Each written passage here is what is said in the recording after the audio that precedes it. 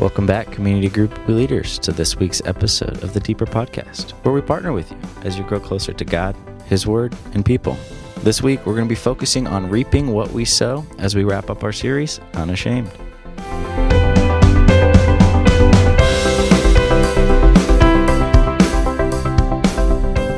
Alrighty, so taking us on this journey this week, I'm your host, Cody Leacan, and I'm joined here with Joe. I'm back.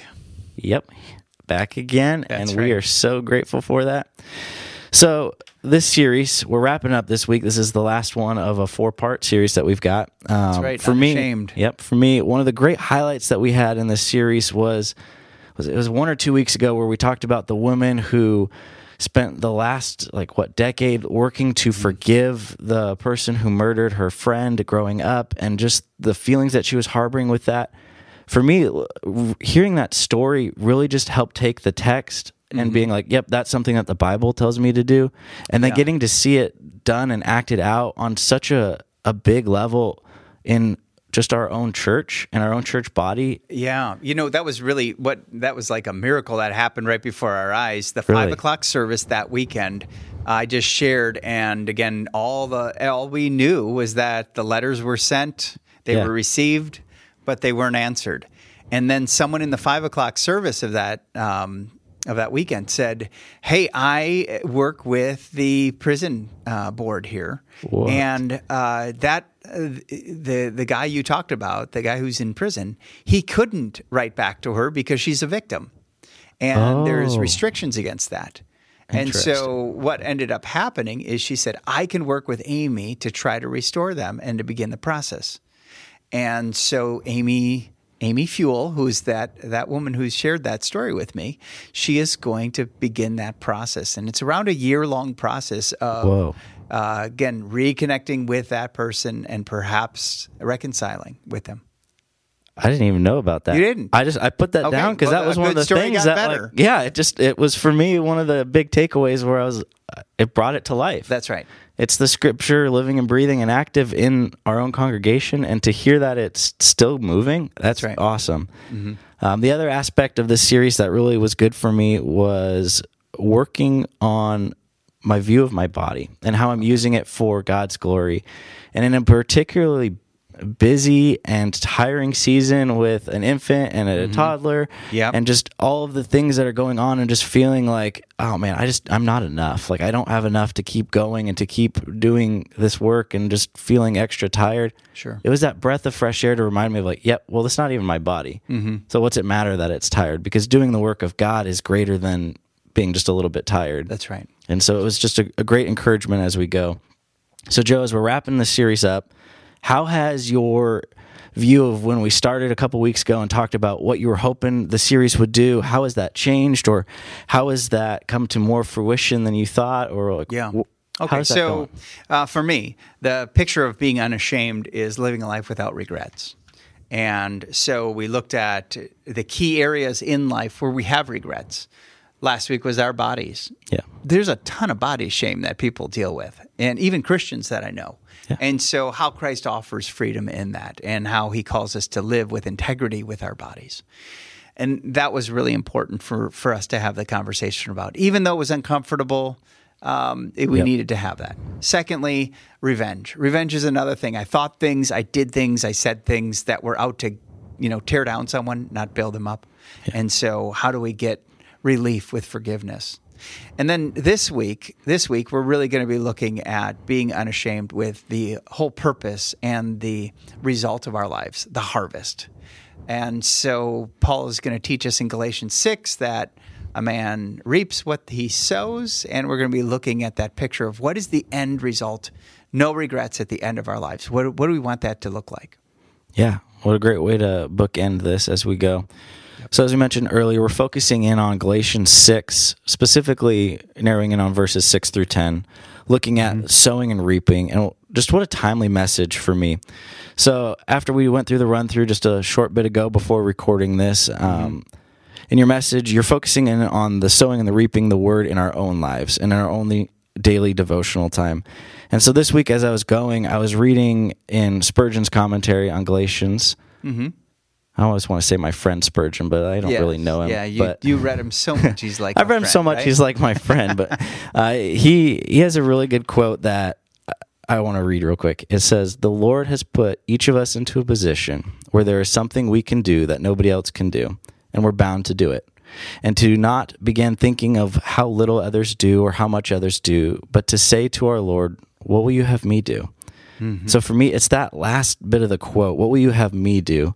When coupled the message this week about sowing and going forward with the harvest, even if we can't see it right away, because the analogy where the farmer like goes and he plants the seeds and it looks like a barren field, but the seeds are there, was just something that was really timely for me to evaluate, like, why am I getting disheartened when if I'm opening God's word and it's like, well, today it didn't really, nothing jumped out. Like, I didn't break down crying. And so for me, it was a really good reminder of that. So can you share with us the direction you're going with Galatians 6. That's right. Yeah. So Paul is talking about 3 eternal things that will bear fruit in our lives. And if you even look at how the word takes root and how it is applied and understood in our lives and experienced in our lives, it's the Word of God by the Spirit of God in the people of God. So those 3 things are what we're to sow. We're to sow the Word of God in our lives. We're to know it, understand it, study it, meditate on it, memorize it, so that we know the heart of God in His Word and the call of God in what we're to do with the Word in obedience. Yeah. Secondly, we're to be led by the Spirit, not by the flesh. And to be led by the Spirit ultimately means that the character of Christ is going to be formed in us by the Spirit. And so we're always to be sowing the character of Christ. Who is Jesus? That means we know Him from the Word, but we also experience Him by following and obedient to His commands and to love Him and to love one another. And the third one is in the lives of people, and that's where we're to share and sow the love of God to the person in front of us. And once we do that, it's the harvest that God pours into our lives. And there will be a harvest for each of us as we pour our lives and as we sow the Word, the character of Christ, and God's love for others. Awesome. So this week's passage, you're kind of hinting at it in that background. What is it teaching us and telling us about God and His heart for our lives and what we should be doing? Yeah, so Paul refers to the church as God's field. We're God's field. We're the soil in which the Word is planted into, which the character of Christ. We have the mind of Christ, Paul says that we have. And so we're to be the church that reflects and is bearing fruit in this world, in a dark and famined world. We're to bear the fruit of God's Word through the Spirit in the lives of people. Yeah. Awesome. So as you're going through...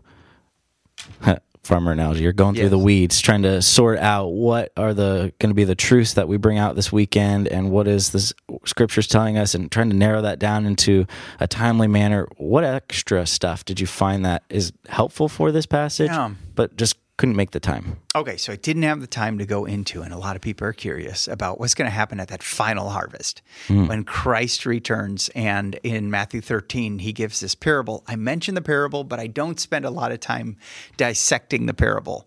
And I spent time doing that. And so it says that the reapers will be the angels, and those who sowed the weeds in that field were demons, or sons of darkness, as it's called in the scriptures. And so what is this epic supernatural battle that's going to take place between good and evil, God and Satan, demons and angels? And it's what's that going to look like? And I'm always fascinated by end time stuff too. So I want to go into a deeper study onto that, but I'm not going to be able to share any of that in my message. I mean, that's spot on. I mean, how many books nowadays are all of end times, dystopian future? It's really interesting stuff. And it is. But we will be accountable to the Lord. Yeah. And Jesus said that, right now, we're not to be the group that judges. We're to be the people who just try to bear that fruit in the field and let God do that.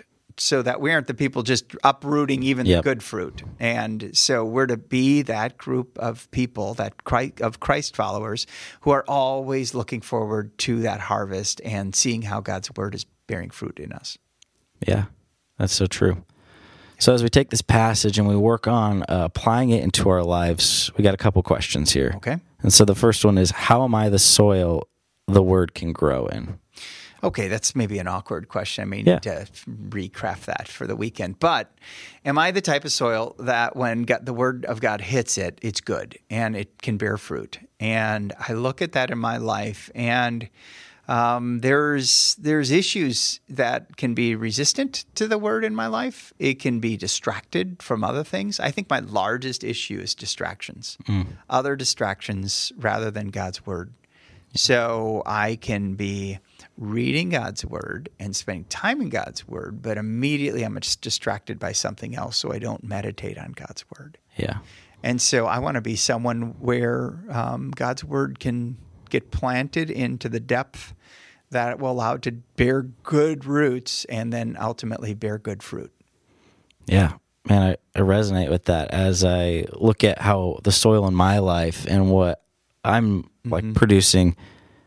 It can seem like it's so hard to just take that moment and settle down. And so I feel rushed coming into my time with God's word and then rushed to get out of it because there's always the next thing. Like the notifications start piling up, the emails start coming in, or the kids start screaming. And so it's just, it feels very rushed. And so for me, working on that soil to make it ready to receive God's word ahead of time, during, and then after is something that I've got to be working on. Yeah. All right, so the next question we've got, in what ways am I like or unlike Christ? Okay, so if this is the forming of my life to be to reflect the image of God, then the image of Christ, excuse me, then I just take time each day to think, in what way, or Spirit, remind me of ways that I'm modeled or I reflected who Jesus is to myself and the world around me. And I'm able to jot down a few things there. A word I said, an encouragement I said to someone. And I don't do this to pat myself on my back. My back. I just do it so that I can go, yes, Lord, thanks for showing that to me. This is what I'm learning about your holiness. And then the second one, in which areas am I unlike Christ? I can point down one or two areas where I went, boy, yesterday I lost my patience. I lost my patience with myself, with my dog, with my child, with the person I work with. I'm more angry. I'm less patient. And so that I can call that out. God calls that out in that. And it helps me then to just, again, put right in its rightful position the character of Christ in my life. And that's what I want to come through my life. That's what I want to reflect. Yeah, seeing the peace and the patience of Christ coming out. That's right. I like that idea of writing it down to be able to then reflect on it. Yeah. Because I feel like oftentimes the simple stuff of like adding extra patience for people who just need a little bit more patience, like in traffic. Yeah. It's easy for me to remember the times of which like I lost my cool because you cut me off, instead of remembering like, okay, I didn't lay on my horn this time because they don't know where they're going. They might be having an off day, and remembering that. Yeah. And so the like and the unlike Christ is a good exercise, because if you only focus on the unlikeness, you're only just pounding on yourself for the day. And then if you're only looking at the likeness of Christ, you might be ignoring a blind spot that the Spirit could call out for you to be better formed into the image of Christ. Yeah, that's good. All right, and so the last application question we've got for today: how am I open to sow God's love to the person in front of me? Why don't you start with that one? Okay, so this might be a little unconventional, but I've been really inspired by the show Bluey. Okay. It's a cartoon animation. The episodes are 7 minutes with credits and the intro video for kids. But what I love about the show is how it takes the dad and turns both parents, but the parents are super into the imagination play they've got with the kids. And so for me, as I'm looking at the sowing God's love and patience for the people in front of me, I've got an energetic little toddler who just wants to play all the time, and I'm running out of ideas of what to do, and I'm just feeling like exhausted. And so that starts to come out, and my shortness with her and just not showing her God's love, like outpouring from me.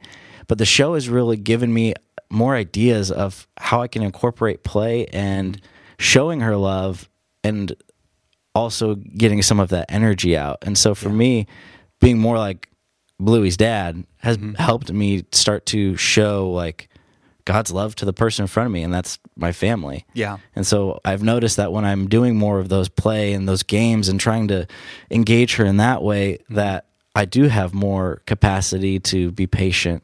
Sure. Because now it doesn't seem as demanding, as needy when she's like, hey, let's play, because she's getting that fulfillment. Yeah, that person right in front of you is so key, right? Because I can't pick and choose who's that person going to be. That is God's work. Yep. And that's what he can control. It's what am I doing with that person? Now, think about this. If this really is true, which I believe it is, that God puts the person in front of me, then he's looking for me to bear fruit through the person that he puts in front of me. Yeah. He's saying, who am I going to love today? How am I going to love them? I'm going to put them in front of Cody. I'm going to put them in front of Joe. They know me. They've received my love. They're living in my love. And so they're the best person on the earth that I can put in front of them. I could seat next to them on an airplane. I could put in front of them to take a toll from you, or to sell you gas, or to drive in front of you, or to beg for food beside you. Those people are the ones that we have to be willing to say, how can I reflect the love? Even if we don't stop when we're driving our cars, but we pray for them. We can pray for them. That person needs a relationship with God. That person needs to know that God will supply their needs. When you see someone, then when you're aware of what God is doing, then you can be available to what God wants you to do in those environments. But it's a whole different perspective than if it's all about me. And it's that I'm the most important person in the universe. Yeah. So for sure. Yeah. Awesome. Well, Joe, any final thoughts? Or would you like to? I just want to encourage everyone. The potential of this message with everyone is that they would be in the Word, and the Word would be transforming them through the power of the Spirit to look more like Jesus. And that the depth of that relationship will overflow to loving the person God puts in front of you. So if all of us just understood this and ran the play, that I'm going to sow the Word, I'm going to sow the Spirit, which moves me to look more like Jesus, and I'm going to love the person in front of me, this world would be different. Yeah. Transformation would happen in Topeka if just Fellowship Bible Church lived with this awareness. And so that's what excites me. I have the gift of exhortation, so I'd love to see this happen in our body. That's what I love to wake up on Saturday and Sundays and get to know I'm preaching the Word. That's awesome. All right, will you pray for us as we conclude our time? Father, thank you for just giving us a great image in Galatians 6 of what you're doing, and give us a heart for your Word. Give us a greater appetite to be in it, to know it, to understand it, to apply it, to obey it. Give us a deep, deep love for Jesus and a desire to look more and more like him, and a trust of the Spirit over the flesh to do what only you can do to transform us into the image of Christ. And then, Lord, give us a heart not just for ourselves, but for others, that moves in and receives the person you have placed right in front of us as a gift from you and an opportunity to reflect your love. And may we be different. May our city be different, our church be different as we follow you in this area. It's in the name of Jesus we pray. Amen. Amen. Awesome. So for my specific seat on the bus, in far as what goes on for Bethlehem Experience in the greeting and ticketing teams, I've been blown away by the response so far of people signing up. So it's been amazing. Keep up the great work on sign-ups, because those are open now. A little selfish plug, greeting and ticketing. Would love to have you there and serving. That's an easy thing a community group can do. Yep. You guys could sign up and greet and welcome people and get them checked in. That will be super helpful. Sign-ups are open. Links in the email. And for couples who are watching this, Cupcakes and Comedy coming up October 28th. It's coming up super fast. Want to get your tickets and get registered for that now. Well, with that, that's all I've got for today. We'll see you guys again next time. Bye-bye.